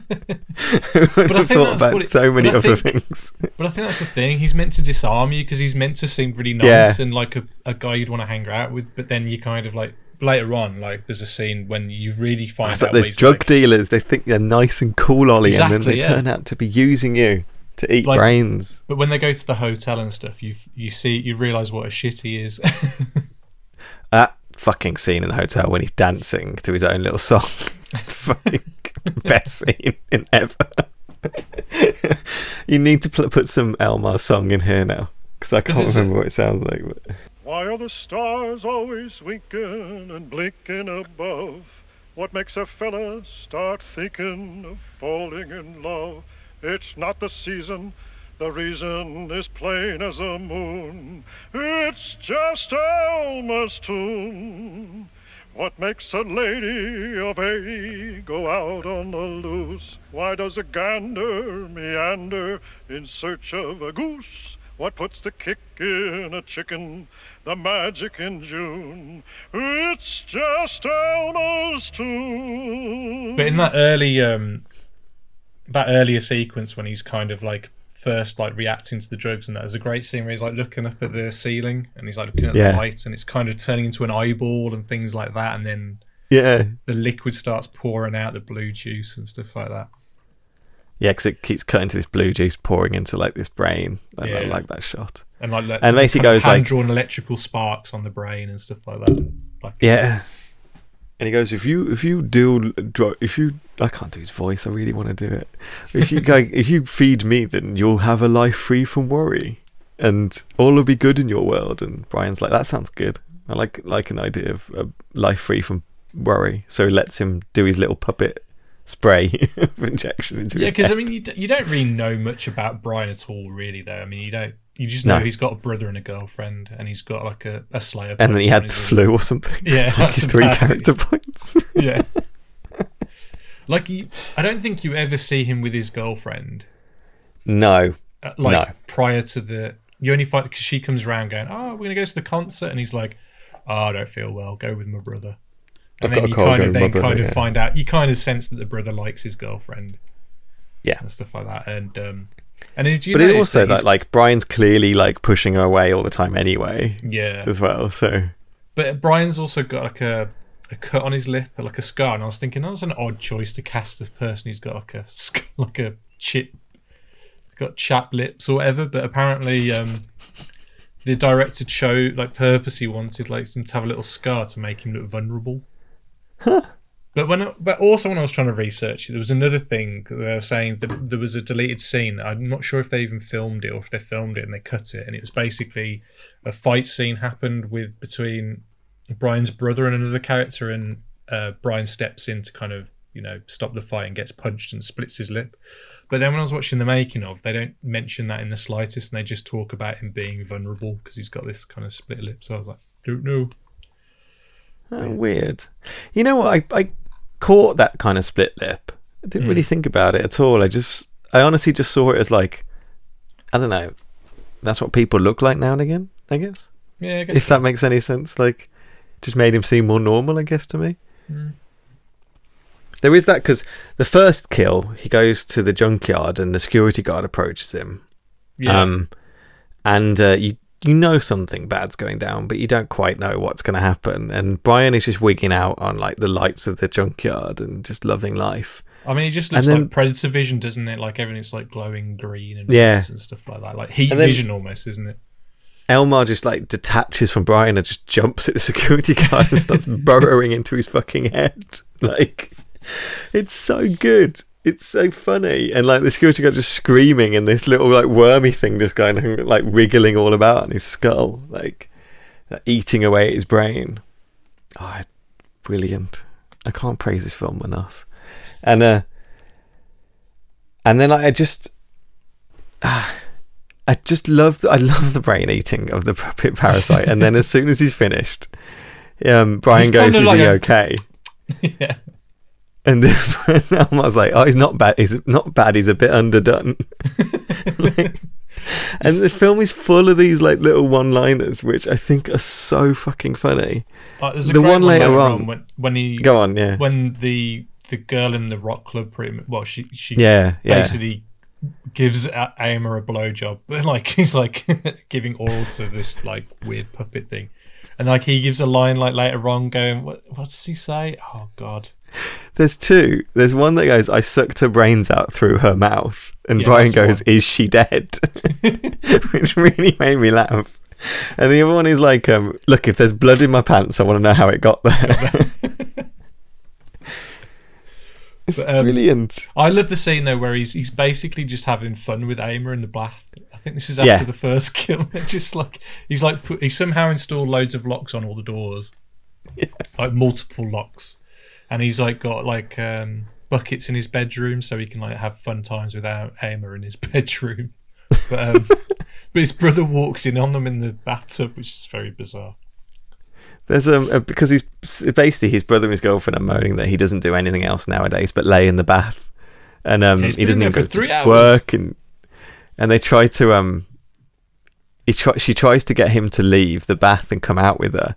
And Elmar gives him a bit of drugs, and then he just goes mad. It's like screaming to himself in the bath. It's so fucking freaky. But I guess like after this is when he goes on a date with his girlfriend. Yes, yeah, and I have to say though that restaurant looks quite contemporary nowadays. If you look at it, like if you look at a lot of restaurants in 80s films, they look very 80s. I thought this one looked quite modern with all the one bare wall that's got all spray paint and stuff. It looked like something out of like the Patty Men, which we've got in Birmingham and stuff. I thought it was quite cool. But like he's so disinterested during this whole kind of meal because obviously he just doesn't give a shit what she's saying, really. No, she doesn't. He's not listening to her at all. And then when he's ordered like spaghetti and meatballs, and when it arrives, like half the meatballs are these pulsating little brains. Well, they keep in one by one. They keep turning into these pulsating brains and stuff. Yeah, it's great.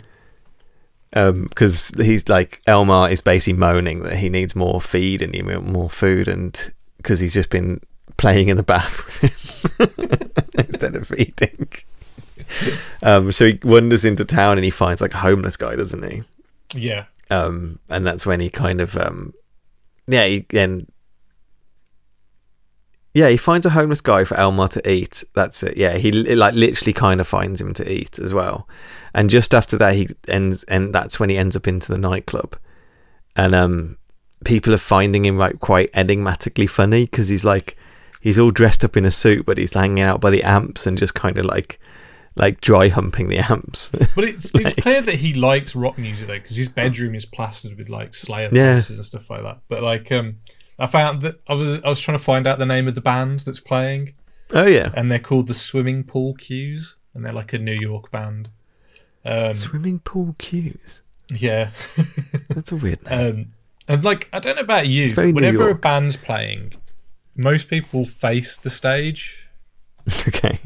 But in this film, they're just like, it's like a nightclub. They're just dancing in any direction and stuff like that. And like all the people in that scene are all the crew.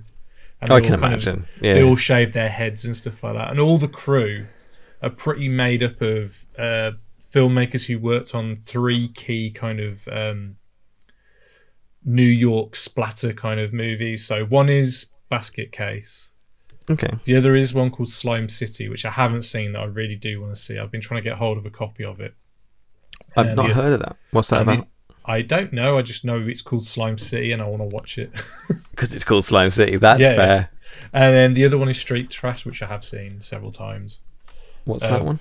So that one's where a bunch of homeless people get addicted to this kind of cheap alcohol this place is trying to get rid of and sell them. But it kind of eventually makes them melt away, pretty much.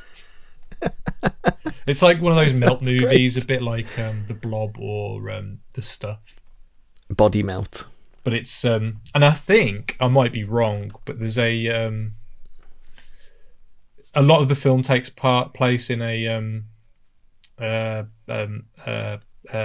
like a salvage wreckage yard, and I think it might be the same one that's in this film earlier on. I could be wrong. Okay. But in Street Trash, there's like some homeless people who live in the salvage yard, but there's like the king there, and he's got a throne and everything, and he's kind of got like 2 naked women that sit by him. It's very bizarre, and the people who work there just kind of leave him to his own devices. Like, yeah, let's not mess with him because he's a bit nuts.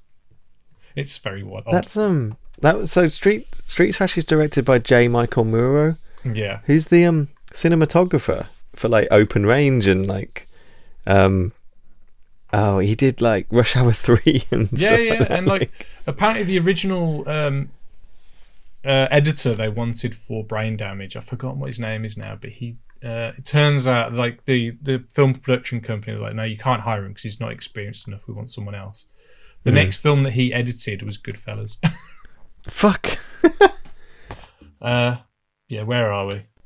So he's in the nightclub. The punk club basically. I think I really thought at this point he was like channeling Jeffrey Combs, who is my like I wish Jeffrey Combs was playing the D character, basically, because Jeffrey Combs isn't a fucking icon. Well, I've recently, this week, I've watched Reanimator and From Beyond. Is it From Beyond? Yeah. And like for me, both of those are like a double header. Like you kind of got to watch one or the other because like there's one thing. The weird thing about Jeffrey Combs is like he's not a bad actor at all, but he's a very hammy actor. Yeah. Like absolutely, in the best way. Every bit of the scenery and just chews it up. And but he's so entertaining to watch. He'll give you everything you need in that scene, and he knows the flavour of these films. You know, he knows the level to be at and stuff. Like even in The Frighteners, he's great, and he's kind of that weird so like detective that's kind of. He's got all the scars of like all the cults that he's joined to kind of infiltrate, and he's gonna sit on the little rubber ring and even in Star Trek, he's great. He's wonderful in Star Trek. Lovely guys. I've met him as well. He's very lovely. Have you? Oh, I'm jealous. But I watched like because I was doing those F movies in the summer, so I watched Fear.com, and like I put on Fear.com, and within the first 5 minutes they introduce you to the detective's partner, who is played by Jeffrey Combs, and I'm like, okay, this has got some energy, this has got some buzz. I'm up for this now. I can watch Jeffrey Combs in a shitty horror film. That will make me happy. He literally has about 3 fucking minutes of screen time. What? And I'm like, you're making like a shitty fucking horror film. You get Jeffrey Combs and you don't fucking bank on that. What is wrong with you? Like, he'll make your film better because he'll give you a fucking performance. Like, don't get it. I don't get when people do stuff like that. Like, and he's an icon of these like horror films in the 80s and stuff. He's so good. He's like a Bruce Campbell, isn't he? You know, he's that level. Yeah. But like kind of like Reanimated, like, and From Beyond, like the lighting in those like is so strong and vibrant. Like in this film, in Brain Damage, there's so many like I think blue is like a big color that's used a lot in this film. Like obviously to kind of reference the kind of the hallucinogenic drug that the little black dildo thing kind of puts in his brain. But yeah, so this nightclub, he meets like a young lady actually finds him interesting. Yeah, because he's got like an energy to him, and he's weird, and he's like, and a bit like odd. So he's a bit enigmatic, and I think people would be attracted to him in the clubs. I think that's like, you know, that's another druggy thing, isn't it? Because she comes up to him and goes, "You're fucked up, aren't you?" And he's just like, like, and she's like, "Yeah, okay, this guy can party." Like, I kind of liked it. It's kind of like, it felt a bit real, and not so much like, it wasn't banking on him being like really attractive or something like that. It's just like this kind of drug gives him a weird energy that people are kind of attracted to. And I think it's, you know, it's like the only way I can think about it is, you know, Fun Bobby in Friends. Yeah. So like when he's fucked up, everyone's like, this guy's quite fun. Yeah. When he's sober, he's got nothing to him. That's what I kind of was thinking about with this. Like when he's all high on Elmer's like drugs, he's like quite a fun and weird guy to be with. But when he's actually quite straight and at the beginning and normal, he's just got nothing to him. Anyway, she takes him to the rooftops and proceeds to give him oral sex, but a penis doesn't pop hang on out. There's a slug in the way. But I could, you know, obviously the film's telegraphing where it's going to go, but you don't expect to see it quite like you do. That's the scene that got cut in America, and I don't think it's as bad as all that, if that makes sense. Well, apparently, like a lot of the crew, like, just walked off set that time, but the actors were like, "Oh, we don't care." But, like, it's very tongue-in-cheek to me. It's very funny. Like, the film's been really funny up to this point as well. Like, I think you have to put that in context of it. Yeah. And like a lot of the things it sets up, it kind of like any kills or whatever, like I don't know, like a line of dialogue will stop it or something like that, so it doesn't get to the really bad point. I don't know. But apart from this one, it doesn't. This one is like full on. It is full on. Yeah. So it dives into her mouth and then it starts eating her brains from the inside out. And then, but it's the recoil when it comes, like, so basically, it is like a full on porno shot of like this thing in her mouth just going back and forth. And then it kind of recoils back in, but all this globby stuff comes out of her mouth. And then it like leaves like a remnants on his crotch as it goes back inside of his pants, and you're like, oh. And like, you know, it's probably I want to know where it's come from. It's probably what we used to use when we made horror films, which was like rice pudding and food colouring. You know? It's just like globby, gloopy stuff. And I like this because like Elmar's like fucking high at this point as well. And he's like, we'll eat them. We'll get hookers. I'll eat 1 million of them or something. Like, he goes full on like mad, and that's when the old man comes back in, Morris, who tries to reclaim Elmar and tries to kill for him. Well, Brian's taking off his pants because they're like covered in blood, so he like takes his trousers off and puts his pants in the bin, and then that's when he meets the old man, who he delivers a lot of exposition, which I don't think we particularly needed. But they call it the Maltese Falcon bit because it's like very exposition heavy. It really was. It's like, and they're saying that Elmar's been through history, been like at the side of kings and something, and whatever. They give a lot of lore to this slug dildo thing. Like, about how it's about how he found it and tracked it down and stuff like that. Yeah. And he wants to come back, and Elmar's just moaning that Morris just keeps him weak on animal brains, and convinces Brian that, like, it's kind of weird. He convinces Brian that some of the awful memories he's had, because Brian can't really remember everything that's happening because he's high all the time. Yeah. So he tells him that all those memories are they're fine and they didn't really happen anyway, kind of thing. He just kind of like, just ignore that. It's great. We're having a good time. It doesn't really matter. Like, and Brian now is starting to kind of cut on to the fact that this slug thing is killing people around him. He doesn't really get it until then. I think because he's meant to be high out of his mind. But that's when Elmar kind of turns on him, which I thought was really cool. I was going to say, though, do you know what other film it kind of reminded me of a little bit? Little Shop of Horrors, kind of. Yeah, sure, yeah. Like how, yeah. it starts killing people and stuff like that, and kind of, what's Rick Moranis' character in that? Seymour, yeah. Seymour starts to become famous, and like that's like his high in it, is like he starts to become somebody, and he wins the affection of the girl and stuff. But like the plant is kind of like a parasite to him, isn't he? And kind of I thought that's quite, and I kind of want to see a musical of Brain Damage. We've already got one song in it already, so we're halfway there. Well, that's a bit now, because this point is when like they're kind of trapped in that horrible hotel room, and he's telling Brian that, like, you're mine now, Brian. You're going to do anything I want you to do, because you are going to start begging me for my drugs well before I need to feed again. Yeah. And I kind of like how sinister it is. I really do. Like, I like how evil like Elmar is at this point. And when he's just basically been a joke until this point, really. I mean, a joke that's killing people, but still.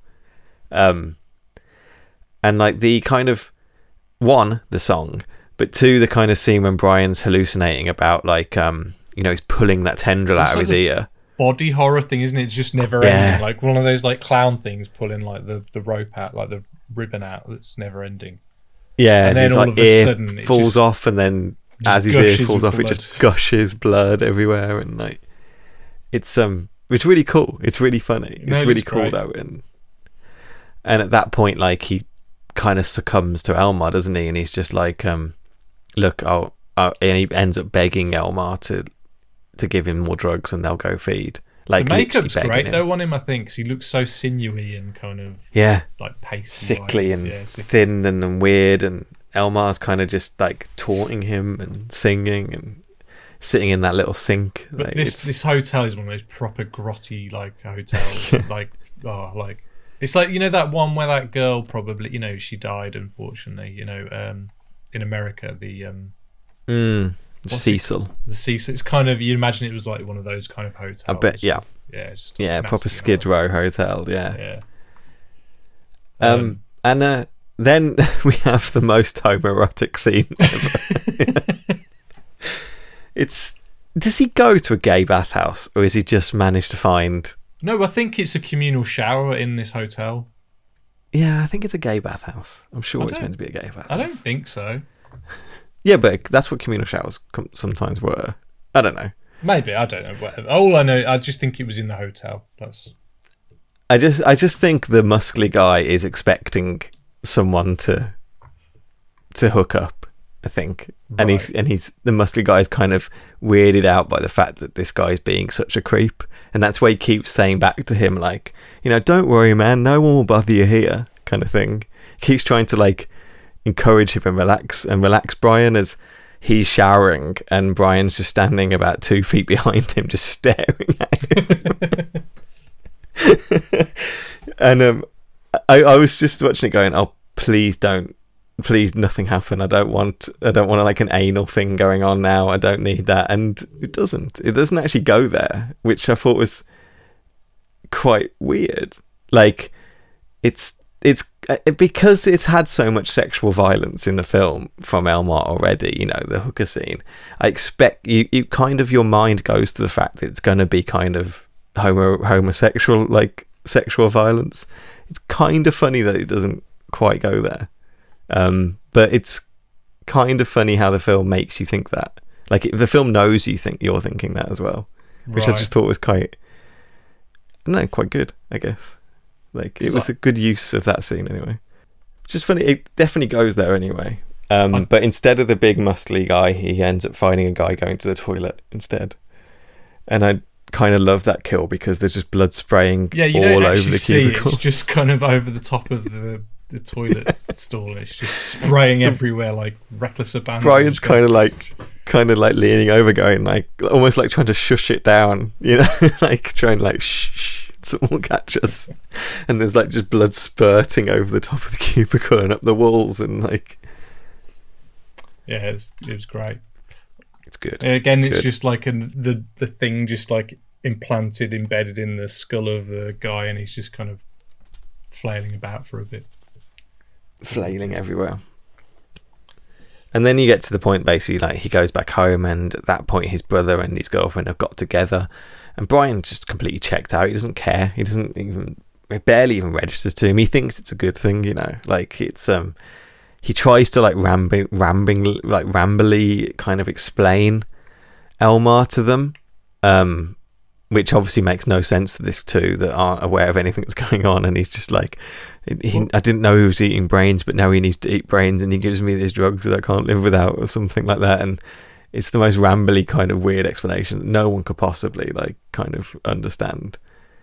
But he just kind of, after like half explaining himself, he kind of just bails on them, doesn't he? And tries to leave them. I think he said like, he goes like, it won't matter who you are, I think is what he keeps saying to them. Like, it won't matter who you are, he'll kill you, kind of thing. It doesn't matter who you are to me. Like, yeah. So then she follows him to the subway, doesn't she? Yeah. And then he puts Amar in his mouth. You don't quite see it, but like he suggests that for some reason he puts it in his mouth. Oh, we've missed a scene as well where Amar is just like kind of like, Brian's lying in bed, and Amar's just kind of like in his crotch area, just moving around, which made me laugh. But anyway, so yeah, he's put Amar in his mouth, and so his girlfriend's chatting to him on the subway. But every time just before they pass under a bridge or whatever, when it goes dark, you see Amar like popping out of his mouth, bats wanting to attack her. Those effects are pretty bad. Yeah, they are. Yeah. Like every time she looks away, he opens his mouth and it kind of goes like, blah, blah, blah. Yeah. It's like so badly animated. It's so weird. And then like she looks back and it just dives back into his mouth again. Like, but it's really unclear at this point how much Brian's aware of anything. Yeah. Like, he seems completely checked out. And she's trying to like, kind of like talk to him and explain serious issues and like try and like connect to him, and Brian's not really there anymore, I think is the best way to put it. Like, he's not really responding to her. He's just a vessel really for Amar. Yeah. I think. And but she leans over to kiss him, and that's a mistake because there's a slug thing in his mouth. Well, hang on. Before that, some of the people enter onto the subway cart. One of them happens to be holding a big wicker basket. Yeah, where have we seen this wicker basket before? But it's the same actor, and it's this, you know, it's meant to be the character. The same basket. It's the same basket as well. Well, apparently they couldn't find the right basket at first. It took them a while to track down the correct basket. Yeah. Yeah, I recognise the actor from Basket Case. Actually, he's very like identifiable. What's his guy's name again? Is it Kevin something? Kevin Van Henton Ryk. I'm terrible at pronouncing. Yep, that's what it is. Whatever you say it is what it is. Kevin Van Henton. Enteric. His name is Dwayne Bradley in the film.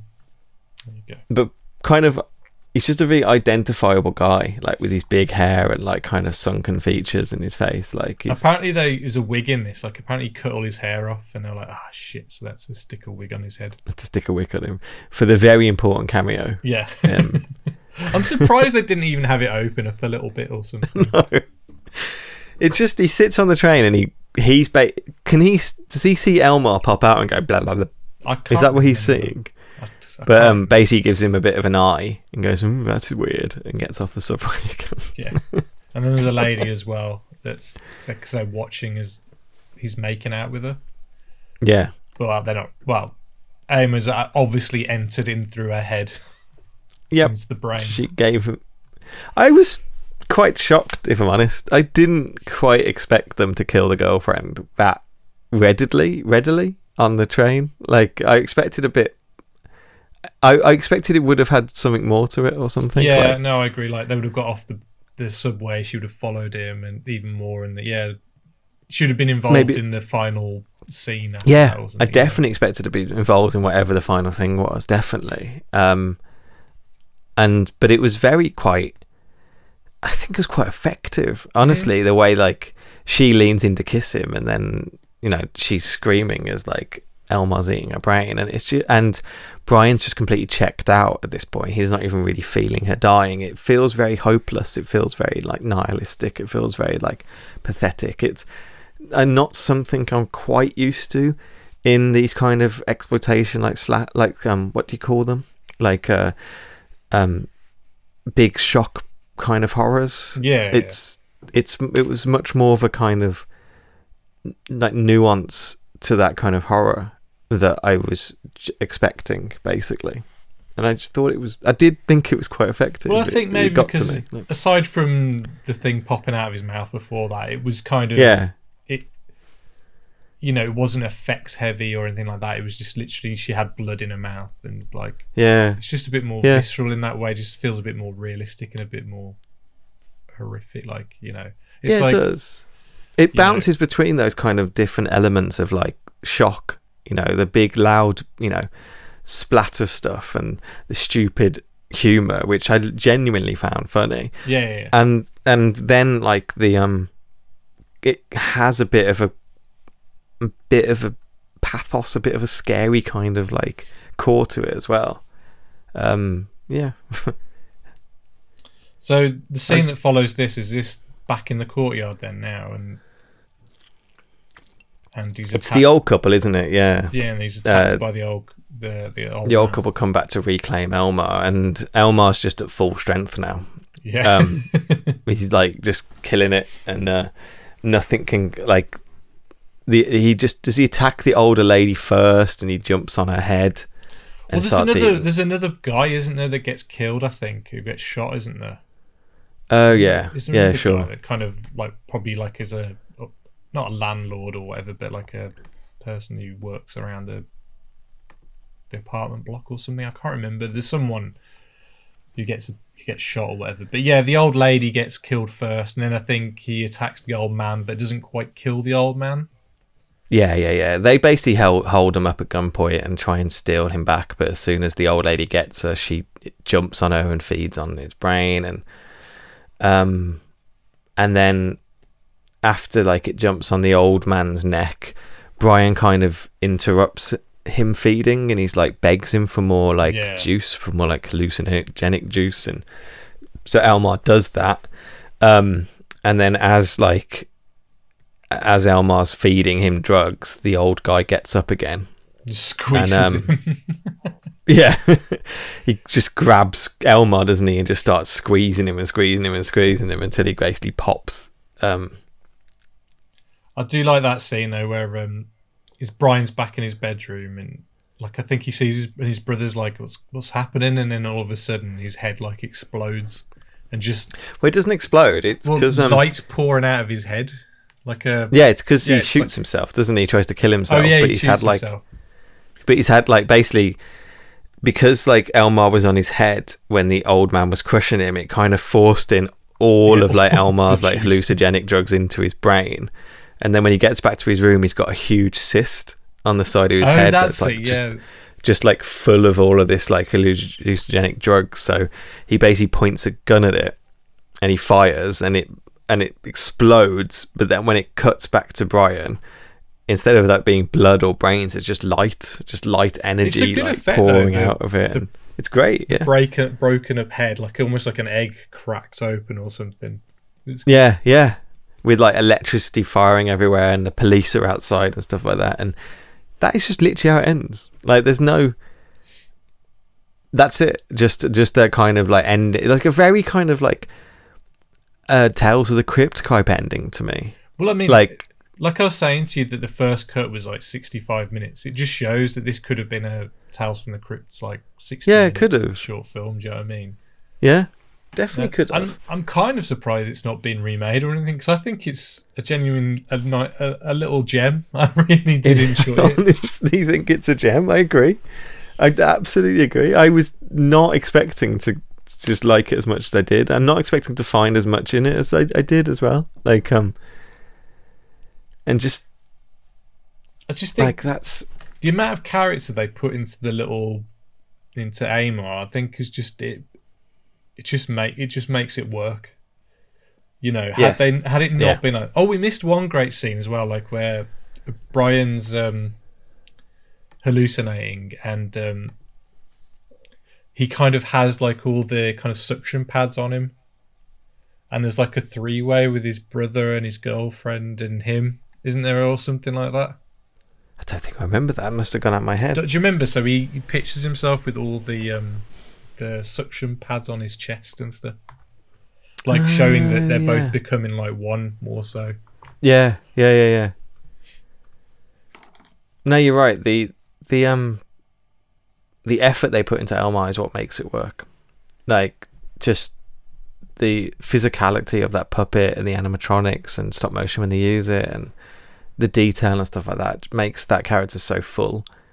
And a weird threat, you know, a weird character and something really memorable.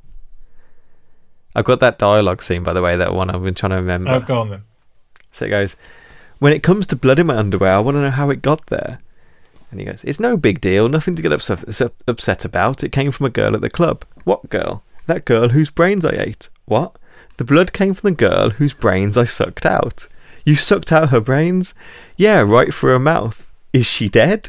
Like, I just thought that's brilliant. It is a well-written film, and it's just just a very tight script that kind of, there's no fat on it or anything like that. It's very concise. It's just a really enjoyable watch. And if you go to HMV, it's only $7.99 on Blu-ray at the moment. Yeah, it's not the easiest film to find, which is a shame. You can get it. I in know. the shops Has it got an easily. Arrow release or something? Yeah, I've got it in my hand right here. Oh, awesome. The cover's great. It's kind of got Brian he's got doing the happy face from when he's in the nightclub, and it's just got Amar like popping over his back. There's I just love those close-ups of his jaw opening. It's like sliding down. It's almost like one of those old phones, you know, the ones from like the Matrix. That kind of slide down. It's like that. And then all these little spikes come out and just like loads of little like tendrils kind of. These little weird tiny teeth and tendrils, and it's those eyes though, was. dude. Like they're just they're like little doll's eyes. It's worth saying as well, like the guys that did the visual effects on this went on to have a huge career in Hollywood as well. Did they? They did a lot of different stuff. I can't pull up their names from the top of my head, but they ended up working quite extensively throughout like different things, which I just think is cool. Like, which I think you can tell the guys knew what they were doing when you watch this. Like, yeah, for sure. No, it was a great film. I really enjoyed it. So, what would you give it out of 5? I don't know what I rated it actually. I wonder what I put down, because I probably wouldn't give it 5 out of 5, even though I kind of might as well have it. Do you know what I mean? It's just like, well, does what it's supposed to do. Do you know what I mean? What would you criticize that for? What do you like? Why would you bother? But I don't know why. I can't remember why. I think I'm happy with a 4, and it's like a good solid 4 out of 5. How did I not log it? I don't know. What? I haven't Get it logged. It, doesn't count unless God. it's logged. No, the gods of Letterboxd are going to yell at me. I think it's an absolute solid 4 for me. Yeah. Like, it really is. Like, I'm just just fine. Everything is good. I love Elmar. I couldn't believe how much I just enjoyed watching it. And I love like Tales from the Crypt. I love those kind of anthology horror shows. They're some of my favourite TV actually. and the kind of stupid puppetry and morale tales and stuff like that in horror is, I love that kind of stuff, and this has all that, and it does feel like a bit of a feature length kind of Tales from the Crypt. Oh, 100%, which, yeah. and that's to its credit for me. There's no insult whatsoever. I think that's to its absolute credit. So yeah, I loved it. Thank you, James. I can't believe I never heard of this before. Yeah, I hope you enjoy it as well. Yeah. So this is like the first part in our little horror season. So I think we're going to go back all the way to the 30s, I think, for the next one. Have you decided what we're going to watch yet? I think we'll do a classic Universal. Yeah, I think, like, and you know, we're bridging our 80s to our 30s series with the horror season. I like it. That works. I like it. Which is fun. So, we could do Bride of Frankenstein. I haven't seen that, so I'd definitely like to watch that. I have seen it, but it's a special season. It's a season for horror. It is, and I wouldn't mind watching it again. So pumpkin spice. So we could go back and pumpkin spices and all the rest. I ran out of words. It's late. And thank you very much for everyone listening out there. And please don't forget to rate, review, and subscribe on whatever you listen to us on. You can reach out to us on Twitter. We are at Adjust Your Track. That's with a YR, not a your. And yeah, don't forget, if the picture's bad, always adjust your tracking.